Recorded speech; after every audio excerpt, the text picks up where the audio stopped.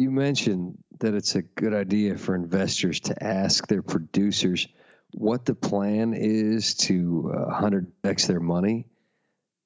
Why and do those types of opportunities actually exist? They certainly exist. The most famous two are Napoleon Dynamite and the Blair Witch Project, but several more films accomplished that, including the original Star Wars. The question's real goal is to find out what kind of production team you're working with and how big they think. Is it likely that your film is going to 100x? No. But it's more likely that you'll make your money back with a producer with ideas than one without good ideas and without energy.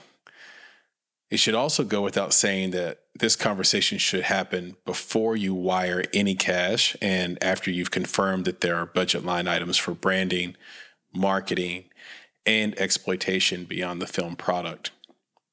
In the case of the films I mentioned earlier, each one had several revenue streams outside of the ticket sales that drove profits and viewership back to the film itself.